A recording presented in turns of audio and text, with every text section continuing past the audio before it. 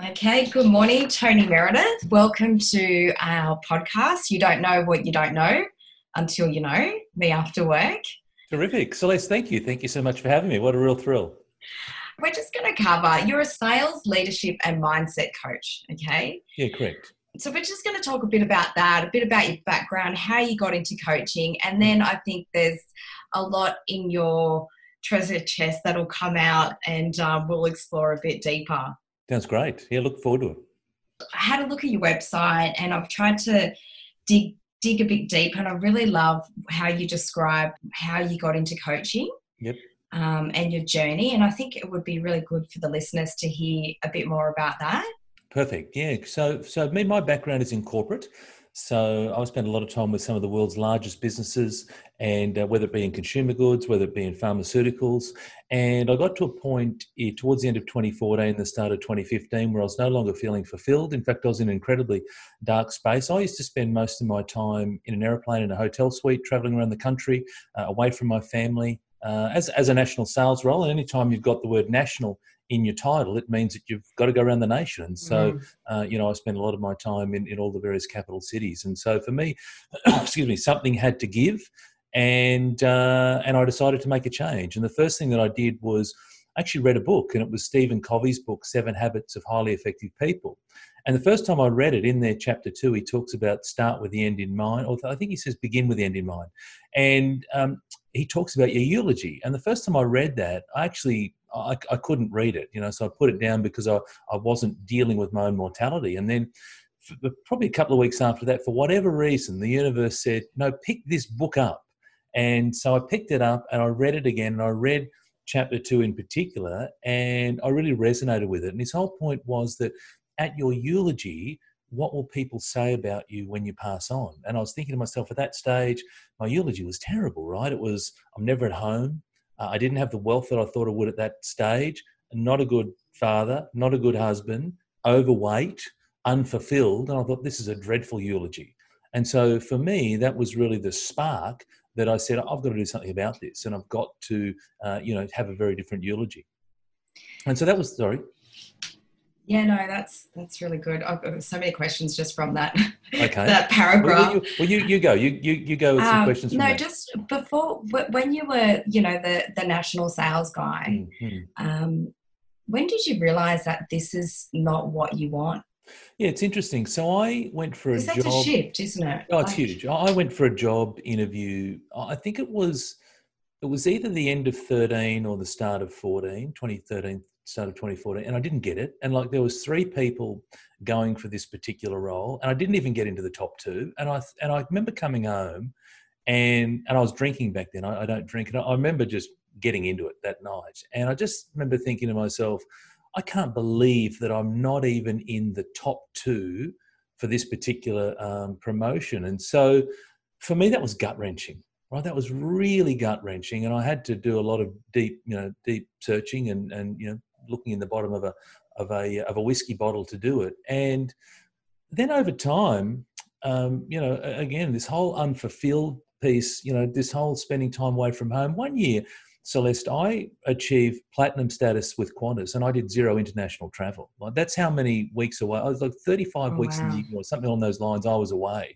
from home, and it was just, and not for every week, like not all of it, but certainly for nights during the week I was away. And for me, that's dreadful. I look back now, and again, the person that I was back then was like, oh yeah, great. I've got all this status, right? And it's like, what a load of rubbish, right? I look back Yeah, now. so when did the status change or Oh, the the status changed. So again, it was sort of the end of 14, start of 15. Like all these events were leading up to it, and I wasn't open to receiving the messages. But I look back now, and Steve Jobs talks about it's only when you look back that you can connect the dots. And I I, love that line. yeah, and I didn't get that job for a reason. I didn't get a Mm. job for a reason, because as I've got the job, I would have immersed myself further and further into corporate world, and would have had more and more pay, and would have been the golden handcuffs, and I would have found it very, very difficult to break away from that. So for me, it was a sign. But again, you don't realise that at the time, but I realised that soon after. So it was the end of 14, start of 15. As I said, it was just I just had this. I was overweight. I would just, I wasn't myself. I used to be really sporty as a young guy, and you asked me about running, before we came on. I used to do a lot of running. I used to play a lot of sport. I was a very good sports person. I wasn't great, but I was very good. I was a very good footballer, very good at cricket, etc. Good runner. And I just lost my way, and as a father, as a husband, focusing on my career, other things became more important, and my health suffered as a result of that. So, it was. When do you go from this healthy, sporty, the family guy, you're fulfilled, and then it creeps up? All of a sudden, your career life is taking a massive priority. Mm. When does that? I don't know if you can answer that, because it does creep up. But how do we kind of let it go? Let sure. All those great things that felt so good go. Is it because this feels better, or we think it feels better, this career life? Yeah, it's priorities, Celeste. So the reality was that I came to a realisation early on that I was never going to make any money from sport. And so, for me, then the enjoyment started to go out of it as well. And also then the injuries starting to impact the day job.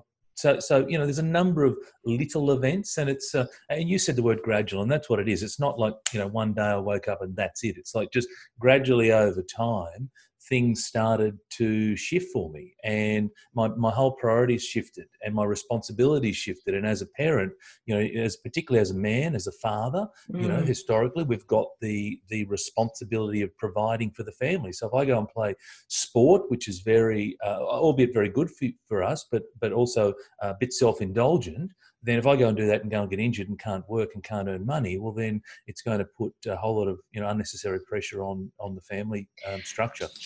What advice would you give to people in your position 10 years ago that become obviously your priorities, and you've got a family and that changes, but it sounds like, and correct me if I'm wrong, that part of you lost part of you through that process. How do you keep part of you in that process? Listen to your heart. Listen to your heart. I have a saying which is, may your shoes follow your heart.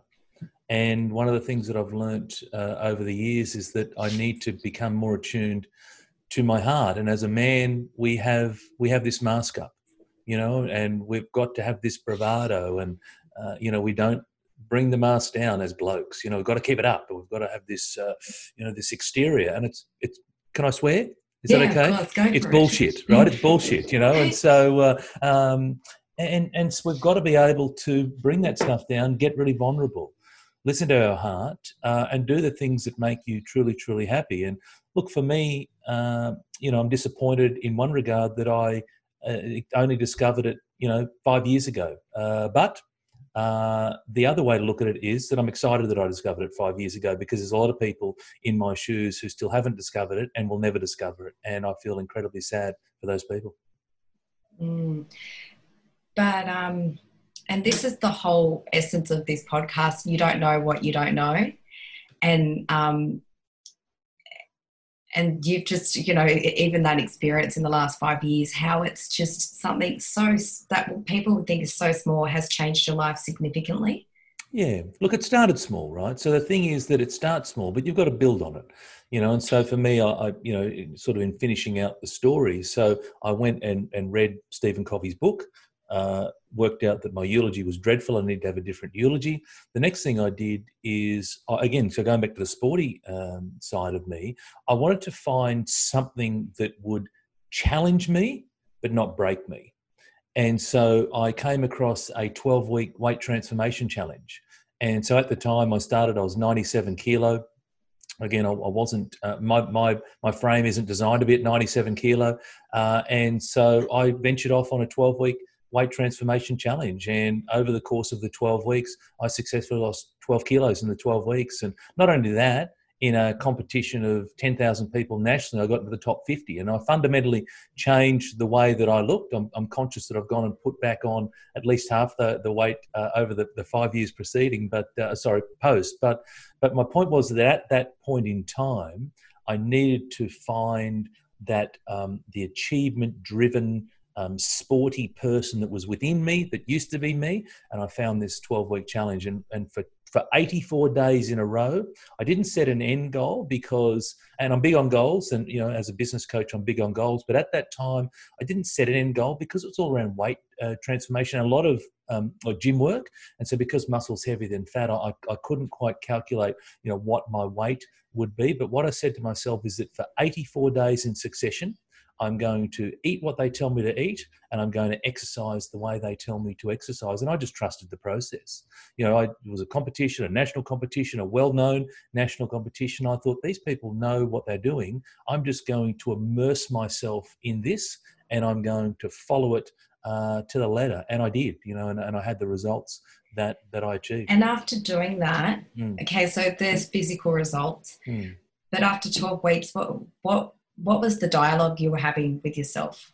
Sure. So firstly, there's a number of things that I got out of the weight loss challenge or the weight transformation challenge. The first one is that you've got to stick with things, right? So how often do we do something and we start for a week, for 2 weeks, for 4 weeks, and we give up? So for me, and what happened was you had to take photos with the paper in your undies at week 0, week 4, week 8, and then at the end in week 12. So they're all over the internet for those. I was going to say, if anyone wants to check those out, website, Tony Meredith Coaching About page. Yeah, I did have a good look. they're all over the internet. But the point was that for weeks 1 or 0 to 4, I lost a little bit of weight. For weeks 5 to 8, I lost a little bit more. And weeks 9 to 12, it literally dripped off me, right? It fell off me. And so for me, it's like, well, how many times have I given up after 4 weeks? And heaps is the answer. How many times have I given up after 8 weeks? And had I have not stuck it out, had I have not kept going, then I would never have experienced what I did in weeks 9 to 12, which was it melted off me. And so that's the first thing, stick with it. And the second is trust the process. Success leaves clues, and there are people out there that have gone before us that have done a whole range of things that we're trying to do. I'll guarantee you that the majority of your listeners are not pioneering. There's someone who's already gone and done the thing that they're wanting to do, whether it be in weight, whether it be in business, whether it be in relationships, it doesn't matter. So find that person and trust the process. Follow the blueprint. And they're the two things that I got out of it. The other thing that you asked me was around my internal dialogue. So, and I say that my physical transformation was massive, and it truly was, but it paled into insignificance when I compare it to my mental transformation. And I finished that weight challenge having an enormous sense of belief that I still carry with me today. And again, I'm conscious that I have gone and put on a few kilos over the last 5 years, but the belief that I have that started then and that continues today, it's bigger now today, is phenomenal. And that was the thing for me. And I often say to people that, in order to overcome certain things, you need to create evidence of success. And there's two ways that you create evidence of success. And one way is by starting small, and you do something small. And if you've never run before, you run 100 meters, and the next day you run 150, and so on and so forth. That's one way, right? Start small. And that's in relation to running, but the same applies to doing sales calls. Never made a sales call? Do one sales call. Do another. Do another. Don't try and do 100, So that's that piece. The other piece is look for other areas in your life where you've had success and just apply the thinking to the new thing that you want to achieve. So for me, I had enormous success in losing weight. I had this enormous belief. And I said to myself, if I can do that thing over there, then I can do this business thing. And I got into property development and then ultimately business coaching. But I never would have got into that if I didn't achieve success through the weight transformation. Now, the reality is that weight transformation and property development, or weight transformation and business coaching, have zero in common. But yet what I was able to do was to link them together to say success over here means that gives me the belief to have success over here. And so for all of your listeners out there, Celeste, I would argue that all of us have had success in something: running, relationships, school, business, whatever it might be. Think about when you had success. What were you doing? What was your mindset? What were some of the triggers, the anchor? What was going on for you? And how do I pick that moment up and apply it to this new thing that I'm wanting to achieve? Can you share your eulogy? My eulogy? Yeah. My eulogy at the time was so my old eulogy or my new? The new one. It's not written per se, except to say that what I've said is my mission is to positively impact people in business. So I haven't gone and written out a eulogy Yeah. exactly, but it's simply to say that I want to leave this world a far better place than when I arrived. And so that's essentially it. And I get up each and every day with those 5 key words: positively impacting people in business, and it just drives me like nothing else has. And even today, I mean, my wife, if she's listening, she would know that I don't spend as much time with the family as I do, even though I don't travel anywhere near what I used to. And obviously we're all a little restricted, given what's going on. But even before COVID, I wasn't traveling as much as I used to. And I don't spend as much time with the family. But I make sure that when we do spend time together, we do have some quality time together. But I am so driven with wanting to help people, and it's just it's an amazing when you find what ikigai is. Oh, Ikigai is Japanese for reason for being, and when Yeah. you or purpose, and when you find your ikigai, then your life is incredibly light. And I found my ikigai, and I found that along the journey. I didn't realize when I started that I was going to find my ikigai. I started off going from weight loss to property development, and I started off in property development, wanting to be a property developer. It was all around, development. I just immersed myself in everything to do with property development. But along the way, I realized that I like property development, but I don't love it. But what I realized is that because I was a manager of people and large teams, because I'd had an enormous amount of success in whether it be weight loss or property development, I had people coming up to me and saying, "Hey, Tony, what are you doing? How are you doing it? Can you share with me? You're just they didn't say this, but it's like effectively, you're just an average guy from the suburbs, but you're having all of this success and we're sitting here watching you transform right before our eyes. Can you help us?" And I just had this epiphany. I went, that's it. And so I get to wake up and help people, and what an amazing way to live my life. Is there any part of you that misses your national sales life? No. So, again, I look back and... Isn't that interesting when something's so much a part of your life and then fast forward 10 years and you don't even miss it? No, I don't. Look, I miss my friends. So Yeah, let me yeah. rephrase. I miss my work colleagues. I miss the camaraderie. I miss, being in the office. But from a work point of view, from a working for someone point of view, from a working in an organisation that had far too much bureaucracy, don't miss it.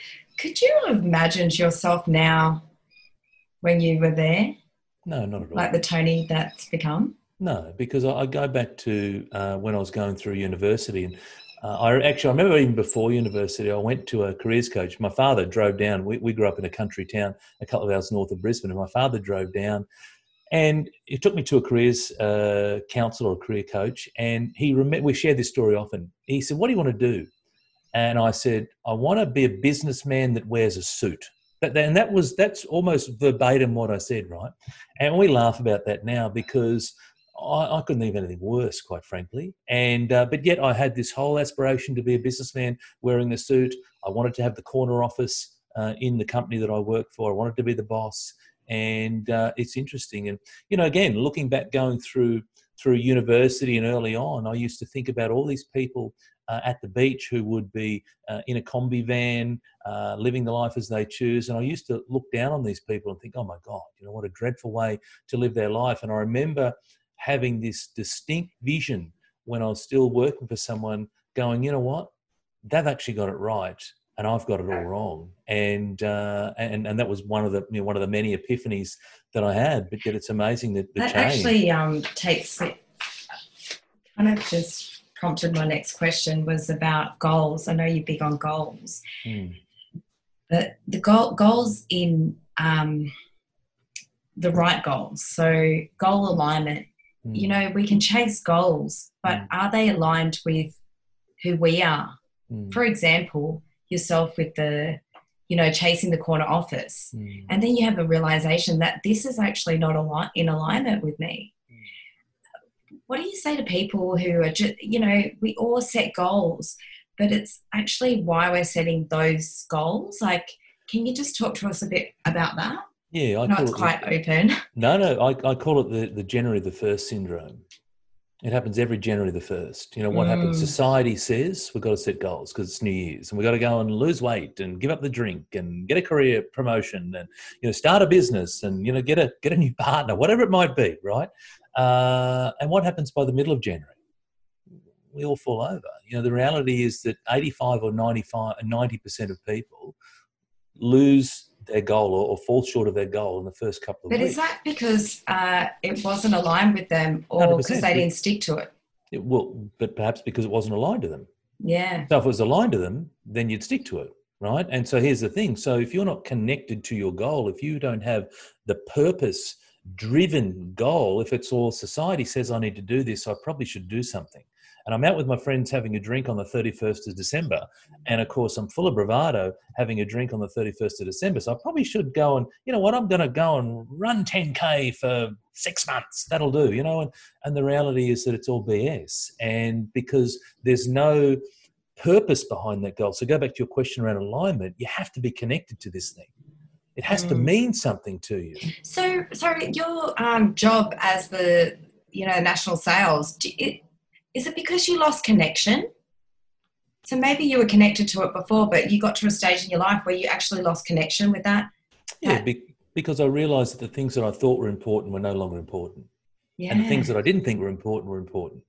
And that's it in a nutshell, right? And I used to love to be in the cut and thrust of sales, and you know, I still love the whole sales side of things. That I won't be able to ever lose that, and I enjoy that bit. But I used to love the cut and thrust of the sales, and I used to love, you know, being in the office environment, and I used to love being a leader of people. But when you spend, the big thing for me was spending an enormous amount of time away from home. That was a big thing. The other thing for me was the bureaucracy that kept coming in more and more and more. I like to do stuff. Like, I'm a man of action. I want to just do stuff. And when there's layers of bureaucracy that come in, and it starts to then really take the wind out of your sails. And so for me, I felt very hamstrung. So there was a number of those things. Plus, as I said, I didn't get that role. And that was heartbreaking for me. It truly was. And, you know, having those events line up, and then you start to go, hang on a second. It's just, I thought this was what I wanted, but it's not what I wanted. And I never really spent a lot of time thinking about what I wanted, to be honest. I mean, I just thought, I want to be a businessman with a suit. You know, I want to earn the money, have the bling bling, the fancy car, the fancy houses, and all those sorts of things. And you know, how ridiculous, quite frankly, when I look back, because I see a lot of, you know, my friends, you know, a lot of my work colleagues who are so, you know, hocked to the eyeballs with debt, that they have no choice but to stick out their job. They just don't have the ability. They have the ability, but they just refuse to do it because, you know, they're in a situation which they're not prepared to change. And it's incredibly sad. Whereas for me, we sold everything down. I started to rent. You know, I grew up in a household where it's all about, you know, Great Australian Dream, own your home, you know, all these types of things. And we sold everything down. That takes a lot of courage to do. And we rented, and we still rent today. And How did it feel selling your house? For me, because I had a goal in mind. For my wife, it took a lot of convincing. So I don't think we have long enough today to go through the conversation, because Did it you wasn't. feel lighter? Was there any lightness that came through that? Yeah, of course. You know, because it enabled me to get into property developing. So it freed up an enormous amount of cash. So I had a longer term goal, and I needed the cash to be able to do that. And so the conversation with my wife was the big one, because again, she had grown up in a similar situation to me, where it was all around the Great Australian Dream, and you know, having to have a change of what you'd been grown, your beliefs that you'd grown up with. That's different. And then have, you know, people around you, those that love you the most, going, what the hell are you doing? You know, why are you renting? And you don't rent money's dead money, you know, all these types of things. And so you've got to confront all these, you know, the beliefs, and the people that love us the most typically have the most things to say. As a percentage, how much do you think your beliefs have changed in the last 10 years? Oh, as a percentage, Celeste. Look, a lot. Again, you know, if I think 10 years ago, so in 2010, I was the head of the commercial team in a large pharmaceutical company. I sat on the leadership team. I was making all the decisions, and I had a team of 20 odd people who sat beneath me, and we went across a variety of different areas, but we touched everything that came within that business. So that was in 2010, 10 years ago. 5 years after that, I had the epiphany that life was going to head in a different direction. And then 3 years after that, I was able to leave my day job, and here I am. Yeah, wow. What's some of the advice you would give to people that are in your position, that were in your position and are considering or asking themselves the question about if this is what I want, or this is where I want to be, or is there something different for me? Like, what would you say to them? Yeah, so I'd say listen to those thoughts, explore those thoughts, sit with those thoughts. I'd also say that it's not going to be easy. Being an entrepreneur is not for the faint-hearted. It's not. You don't have to go and be an entrepreneur. You may want to change jobs, for example, but or do something totally different. Like you may be in a white-collar environment. You might want to go and, I don't know, be a florist, right? So whatever it might be. But I said it earlier. May your shoes follow your heart. Your heart knows, like it truly knows. Your head doesn't know, but your heart does. And you've got to be able to tap into your heart as a man. Bring down your mask. Get really vulnerable. Be true to yourself. And this is self-awareness. And I know your podcast is all about awareness, but this is a whole self-awareness factor. Understand truly, truly, truly what's important to you. Not okay. The BS. So you think, oh, I understand truly, truly, truly, but it's so much deeper than just that. Like, how do you get deeper into working out what it is that you want, or who you are, or what you want to do? Sure. Especially if you probably haven't been vulnerable or allowed yourself to be open, or had the bravado, all that stuff happening.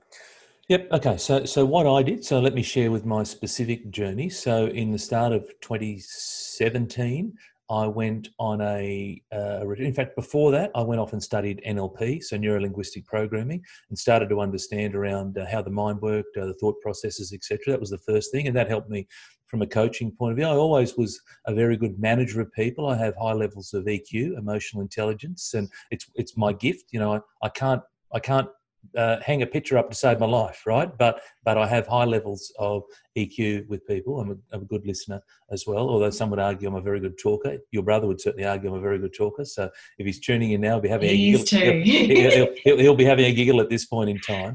But what I then did is, in the start of 2017, a good mate of mine started a program called Thought Mastery, and it was a retreat where you went away for several days, 3 days. It was a Friday through to Sunday, up in the mountains, no phone range, no electricity. It was all solar power, no meat. It was all vegetarian, and you just went back to nature. And there was an exercise. I can't recall the name of it. No, I'm kicking myself now. I can't. Magic Spot. And what Magic Spot is you get a little carpet square. And you're literally in the bush. Like, we're in the bush on the border of Queensland and New South Wales, like just in the middle of nowhere. And you take this little carpet square and you go and you find a spot, and you have to be silent. So they bring down this vow of silence, and you just walk, and you walk in single file. And the gentleman who's leading the exercise, he'll just he'll point to, that's your spot. Like, he can't talk, but he'll just point, So you pop your little carpet square down, you sit on it, and you just sit with your thoughts. And it's just, and then whatever comes up for you, write it down. And I find that writing, like the physical act of grabbing a pen and a piece of paper and writing, and even if you start writing the words blah, blah, blah, like if you've got a writer's block, and just write BLAH, BLAH. And then what will happen is, over a period of time, you'll have this spark will come up. And you'll write it down, and there's something else, and write it down, and just sit with your thoughts. The biggest problem I find today, Celeste, is that people don't put themselves in those type of environments. And that's quite an extreme thing. I'm not suggesting you have to go out and sit in a bushland setting, 3 hours south of Brisbane. No, but the notion of changing your environment, 100%. 100%. It's interesting. And allow yourself, right? We've got the phones going, we've got the TVs are going, we've got the pressures of work going, we've got the family commitments, we've got all this stuff coming at us. But we don't stop, and we don't sit with our thoughts.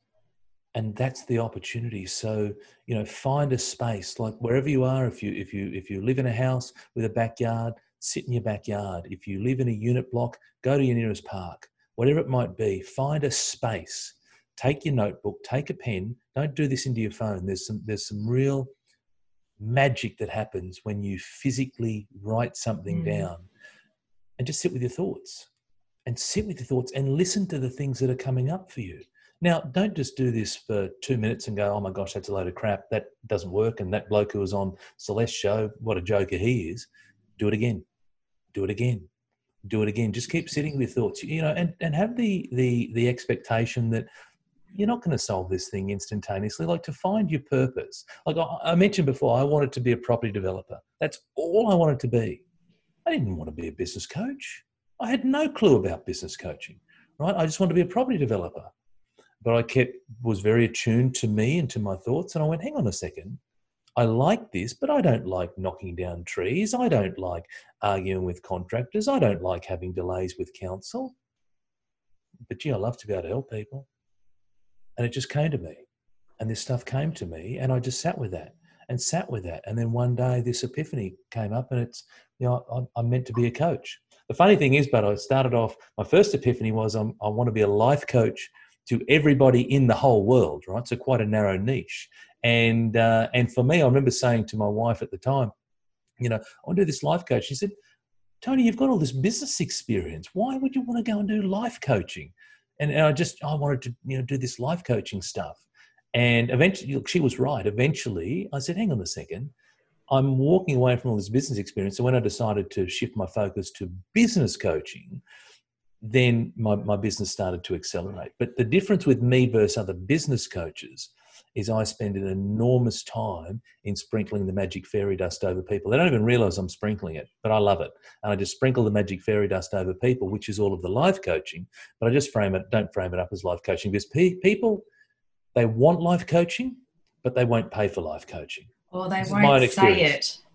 Correct. It's hard to tell yourself that maybe I don't have it worked out, which no one does, right? Good point. None of us do, right? I'm a business coach, and I have so much stuff that I need to get figured out, right? I don't pretend that my life is perfect. And I would argue to people, if you come across a coach, a life coach or a business coach who is saying to you that they've got it all together, I would run in the opposite direction as fast as you possibly could. I don't have it all together, and I'm okay with that, because I'm a work in progress, and I'm really comfortable with that. I'm going my own journey, but I know that through my own experiences or my own skills that I'm able to help people progress in their journey as well. But when did you get to a place where, I think what you're describing is acceptance? So when did you get to that place where you can be okay with where you are right now? It's funny. So I'm going to answer you, but I'm going to answer you in a roundabout way, because go back to 2010 when I was on the leadership team, and we had to do, you've always got to do these various personality tests and all these types of Myers-Briggs, but this one was called No, it wasn't. It was on your leadership style, and so I think it was LTS, whatever it was. But effectively, what it came back is that I was always seeking approval. That was came back. It was overwhelming, and at the time, it's like that. With sales, does make sense, doesn't it? But as a people manager too, it's like I wouldn't have the strength to make a decision. I would want to seek the collaboration of my whole team, and then still fumble around and not make a decision, right? And so I was always wanting to seek approval and want people to like me. That was very important to me back then. It's all about how to make people like me. So that was something. Well, that was 10 years ago. In 2017... Sorry, you got the results of that? 2010. 2010, you got the results. And what was your reaction? So my reaction was I needed to start to change.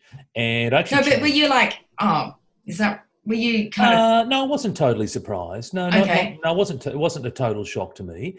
And so the other thing beyond the results was then you had to sit in a circle with all your leadership colleagues, and they all gave you feedback, and they talked about what's working well, and what are your strengths and what are your weaknesses, and that was really confronting. And there was some things that I went, you know what, that's bang on. But when people kept saying similar stuff over and over, I was like, oh my gosh, so that reinforces that it is true. So that it wasn't a total surprise, but nonetheless, it was a confronting experience. And so for me, I knew that I had to change back then. I had to change my style. And again, I still wanted the corner office, but I needed to be different. You can't just go and, change certainly the way in which you're leading people instantaneously. I've seen plenty of leaders do it. Well, they'll come back from a course, they'll go on a course and they'll come back and it's like they're different. And it lasts a few days.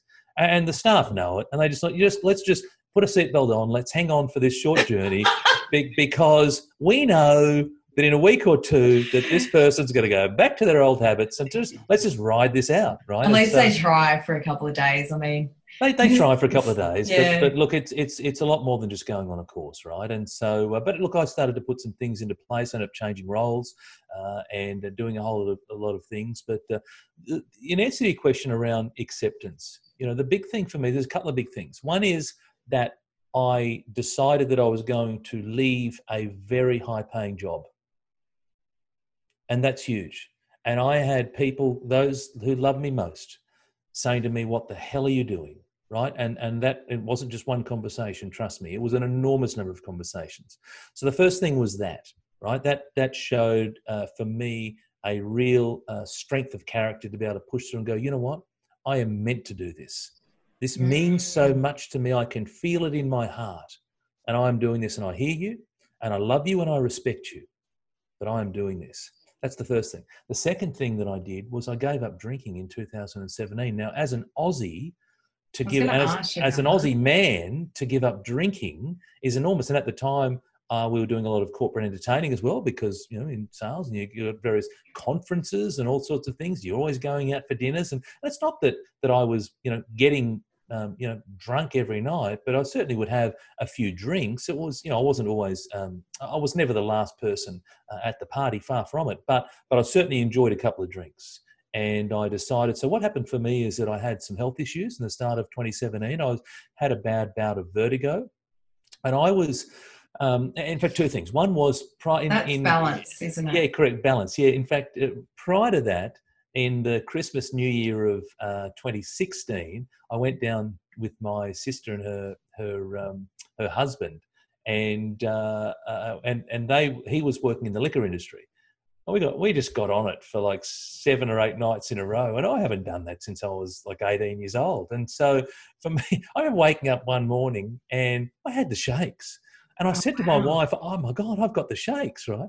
And so we absolutely got stuck in it. That was the first thing. The next one was then around that time, I had a bad bout of vertigo, which is balance. And what was happening was when I was going from horizontal to standing, for the first couple of minutes of the day, I was literally bouncing off the walls, going down the corridor, and I just couldn't find my balance. And then the opposite at the end of the day. So when I'd go from standing to lying, when I'd be lying in my bed, my room would just be racing, like just flat out. And I thought to myself, I don't need to have a dozen beers to get this experience. I'm getting it for free.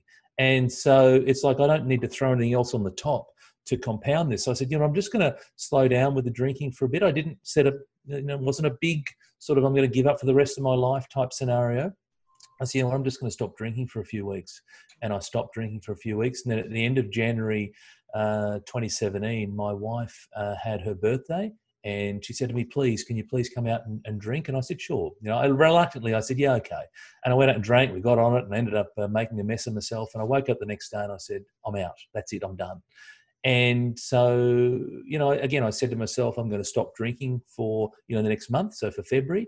And then February went to March and March went to, June, July. And here I am, 3.5 years, more than 3.5 years later, I haven't touched a drink since.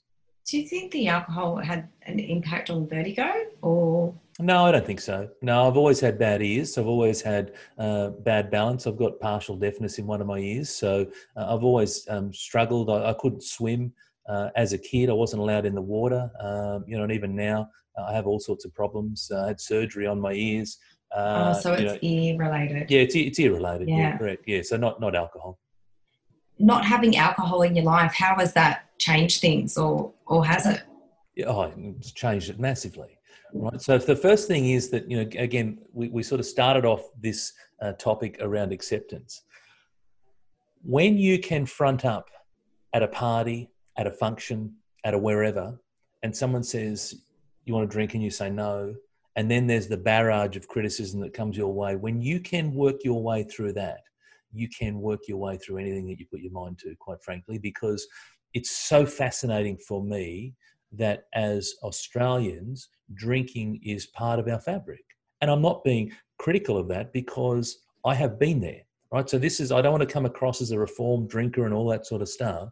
But that's the reality. The reality is that drinking is a part of what we do. And I've had so many wonderful, wonderful nights drinking. But for me, I made a decision to do something different. And so because I did something different that's in the minority, the criticism was, it was huge, and it came from everywhere, and it was constant.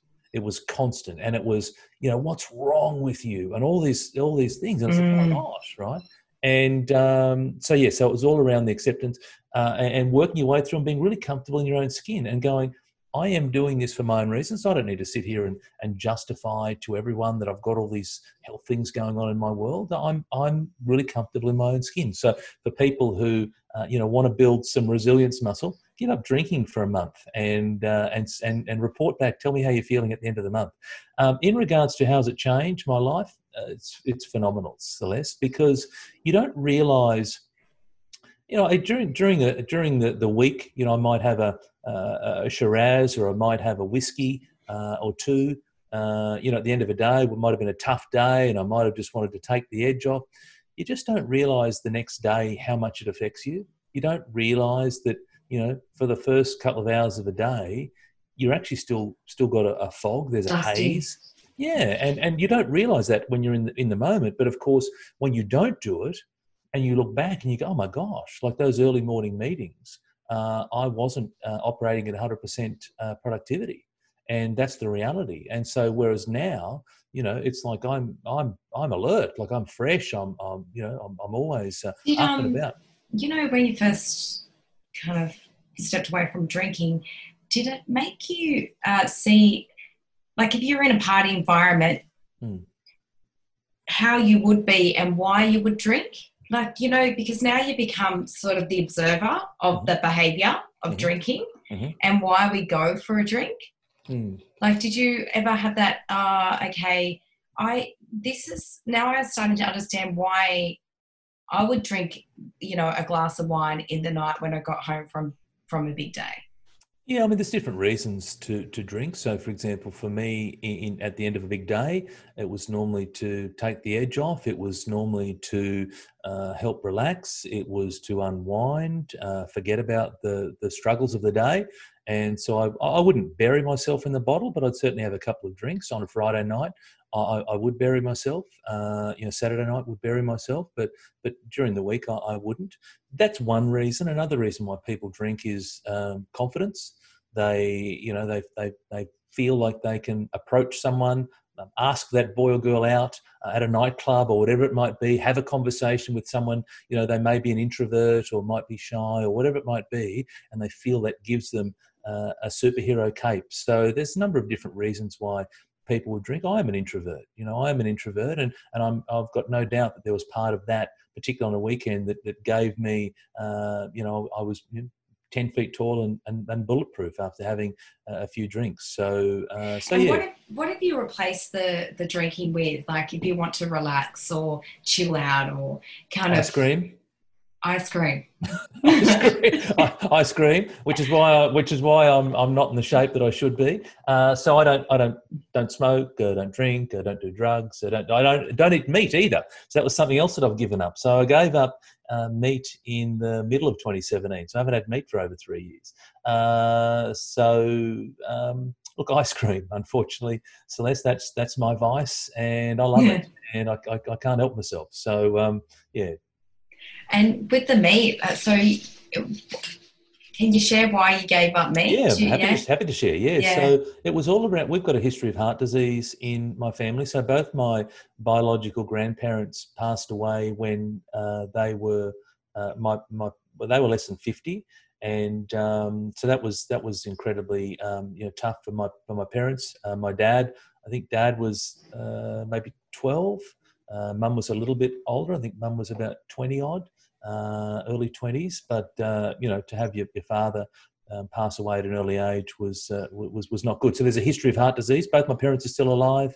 and they're going great. But that was the thing. I was on a plane. I was on one of my many plane trips, reading a magazine, and something came up around red meat. And I love a good steak. We used to go off to the wholesale butcher, and we'd buy the ribeye, the bulk ribeye, and we get it all cut nice and thick. And so yeah, it was nothing to have a nice piece of ribeye and a red wine at the end of the day. And so that was huge. And I had to look at what I did. And again, I never set out to stop eating meat for the rest of my life.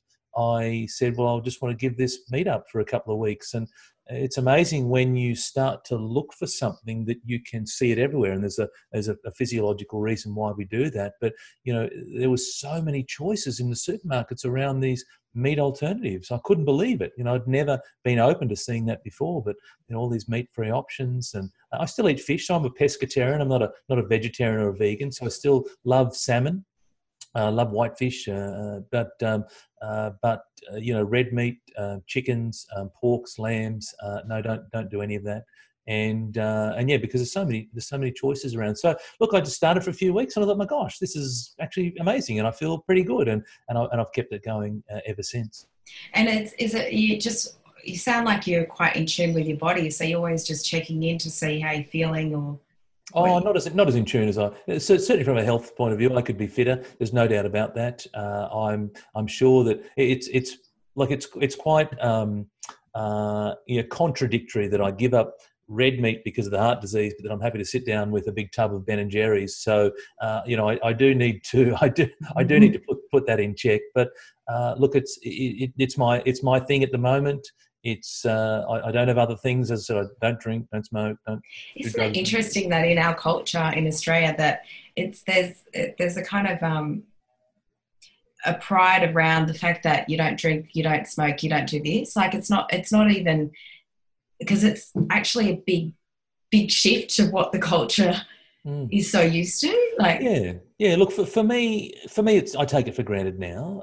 But as I said early on, it was really challenging, but it built an enormous resilience muscle for me, and to the point where, I can handle the things that come my way. I put myself out there. I'm in the public eye a lot, doing a lot of stuff on social media, and I don't always get complimentary comments, but I'm able to handle those because of the things that I have done beforehand. And that's the way the universe works. The universe, it prepares you for the next thing, and you go through, whether it be you go through not drinking, whether it be you go through issues with various property projects or whatever it might be, arguments with contractors. These things help you for the next installment. So how do you get your head? Tell us, how do you get your head around? If you're going through a challenge or a struggle, that the universe has brought this. Now.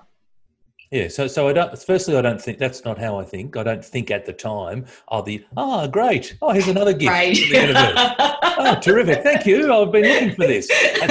That's BS, right? That's not how I think. So the way I think is, I first think I need to solve this. So there's this thing that's happened, and I need to fix this thing. Now, this thing may take a while to fix, and that's okay. But I've got to get into solution mode. Right? A lot of people get into problem mode, and that is, oh my gosh, there's this problem. And by definition, when you get into problem mode, you're looking backwards. Right? And I don't want to look backwards. I want to keep looking forwards. I spent the first 40 odd years of my life spending a lot of time looking backwards. I don't want to look backwards. I want to keep looking in a forwards direction. So I've got to solve it. Whatever that thing is, we've got to flick into solution oriented mode. Then from a looking backwards point of view, I say to people, there's 3 reasons that you should look back. The first is that you want to take the lesson. I make mistakes. I make daily mistakes on varying degrees. Take the lesson. That's the first reason. The second reason is you want to look back and remember some happy times. There's enormous happy times in my life, and I love to look back and sit with those and really sit with them. Not just go, oh yeah, that was that wedding or that birthday. It's like really sit with it, and it's almost like bathe yourself in that feeling, the emotion that's around that. And the third thing that you want to look back for is to see how far you've come. And I look back, you've got me thinking about 2010. I haven't thought about 2010 for a long time. And I'm thinking about 2010 and just during this conversation, I've had just little moments where it's like, wow, I have come so far. And here's the thing, I have another saying, which is, I haven't come this far to only come this far. And so, yes, I've come an enormous way, and here we are in 2020, and, my life is, 180 degrees the opposite to what it was 10 years ago, but the best is ahead of me, Celeste. And that's the exciting piece about it. What do you think is ahead of you? What I think is ahead of me, so again, if I go back to my mission of positively impacting people in business, I'm not impacting enough people. I'm not impacting enough small business owners. And there's far too many issues with small business owners, i.e., it starts with poor sales. What I find generally with small business owners is that they are, firstly, they go into business, some of them for the wrong reason. They're not clear on what they want, or they might be a very good technician. So I might be a very good plumber. I might be a very good florist. I might be a very good accountant, but that's very different to running a plumbing business or an accountancy firm or, a floristry business. So there's that piece there. Because there's not success, then that leads to other mental health issues. It leads to depression. In some cases, sadly, it leads to suicide.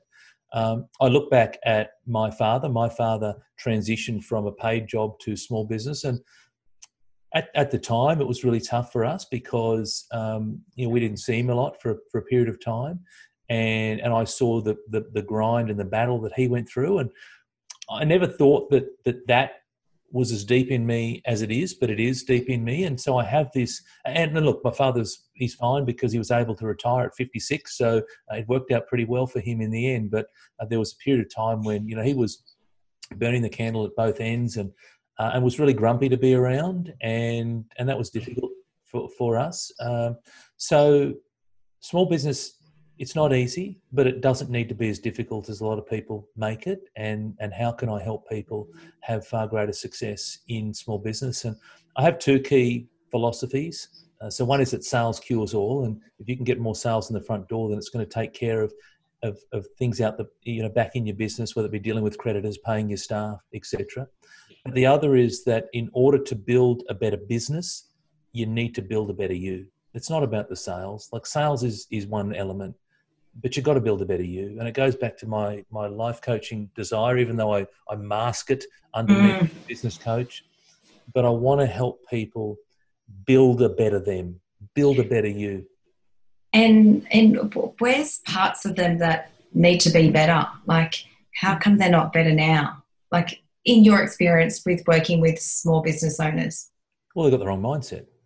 Yeah, what's the mindset that they have? It's a closed mindset. It's a fixed mindset. Take, for example, 2020.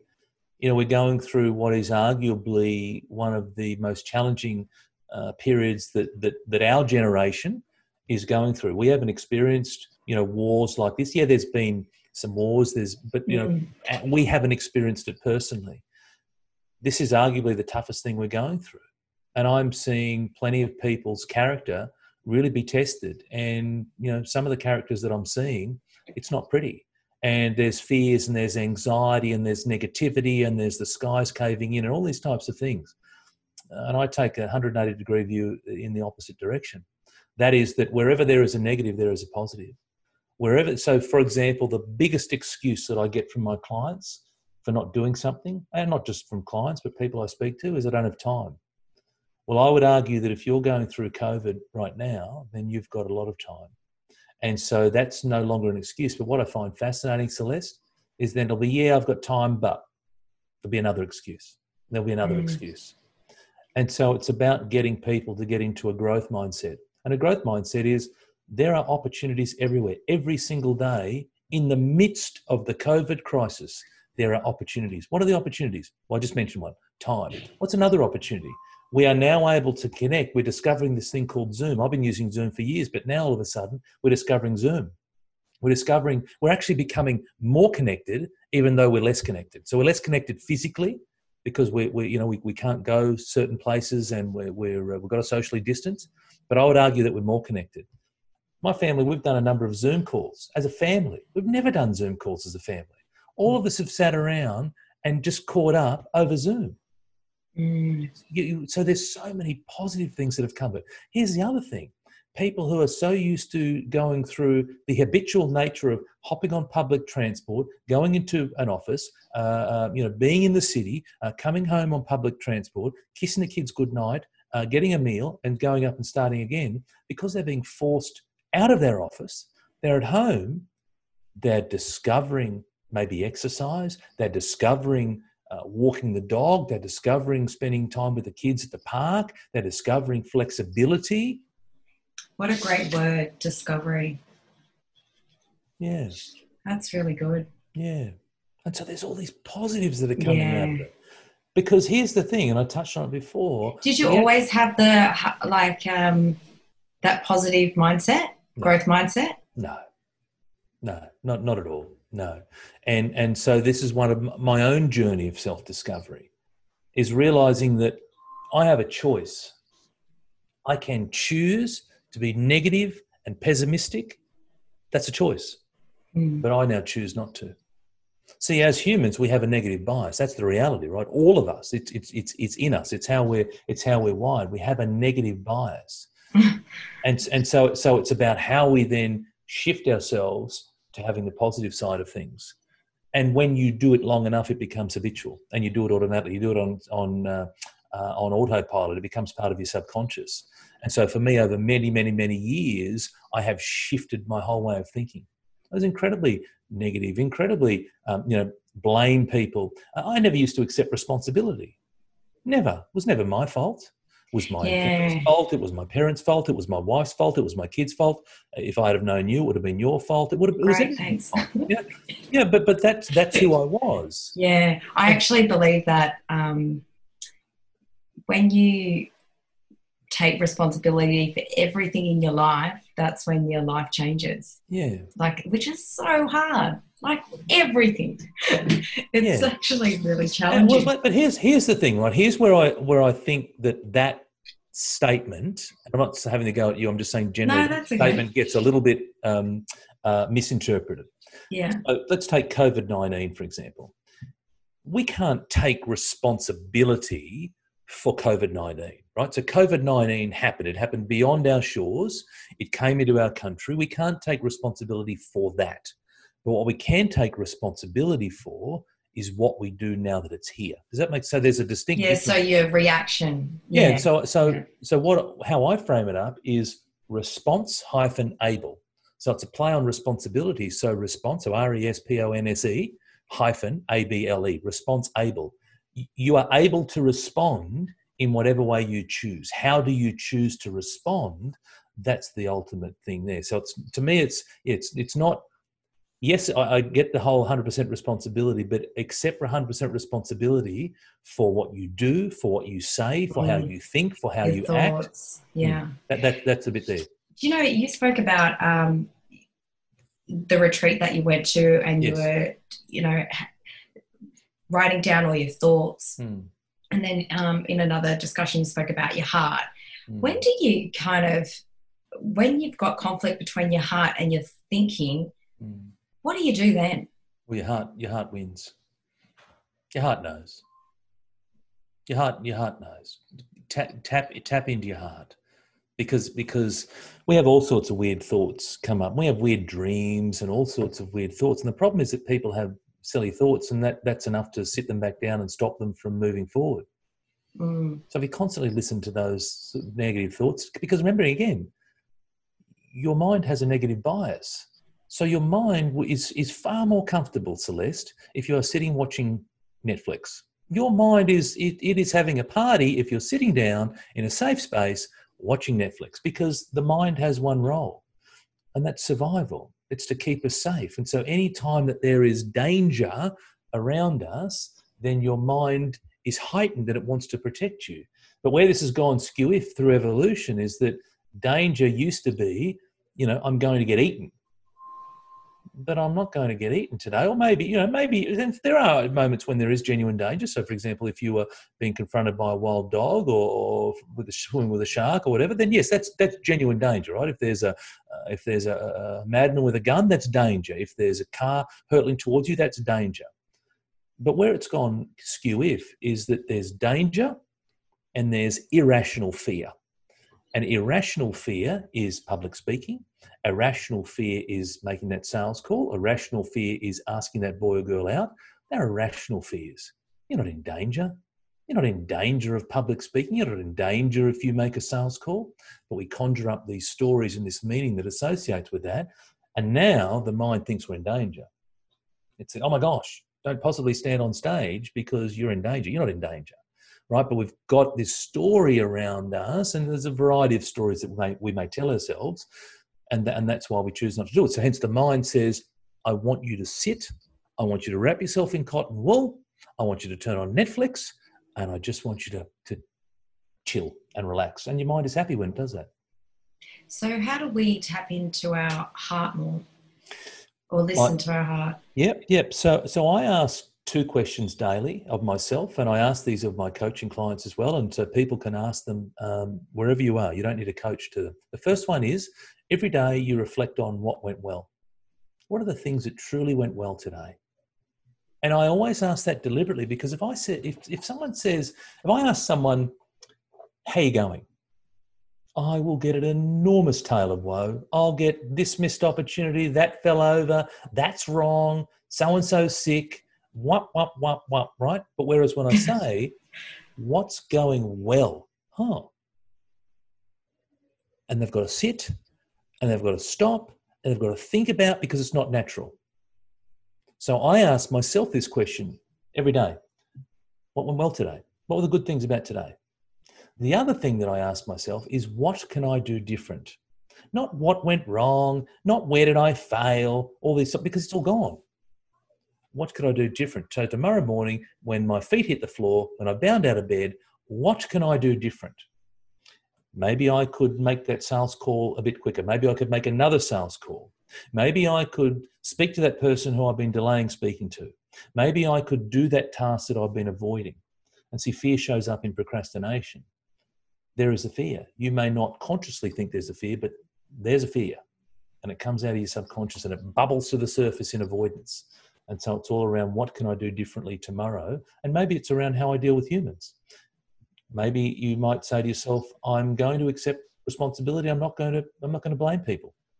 I'm not going to judge someone. I'm going to have acceptance. I'm going to show love and not fear. These are all things that you have a choice to do. So when you ask those questions daily over a period of time, you start to really tap into who you are. What you're good at and what you're not good at. I've got one last question. I have heaps of other questions as well, but you answered most of them. So you're really good to interview, Tony. Oh, thanks, Elaine. Thank you. I've really enjoyed this, by the way. Yeah. Like, I knew well, but not this, it's just another level of connection, I would say. Now, I don't think I've asked someone this question, but I love it. Not on a podcast. I asked my dad once, and he kind of rolled my eyes and then thought about it for a couple of weeks. If you came into this life to learn something, what do you think it is that you're here to learn? Wow. Firstly, it's a great question.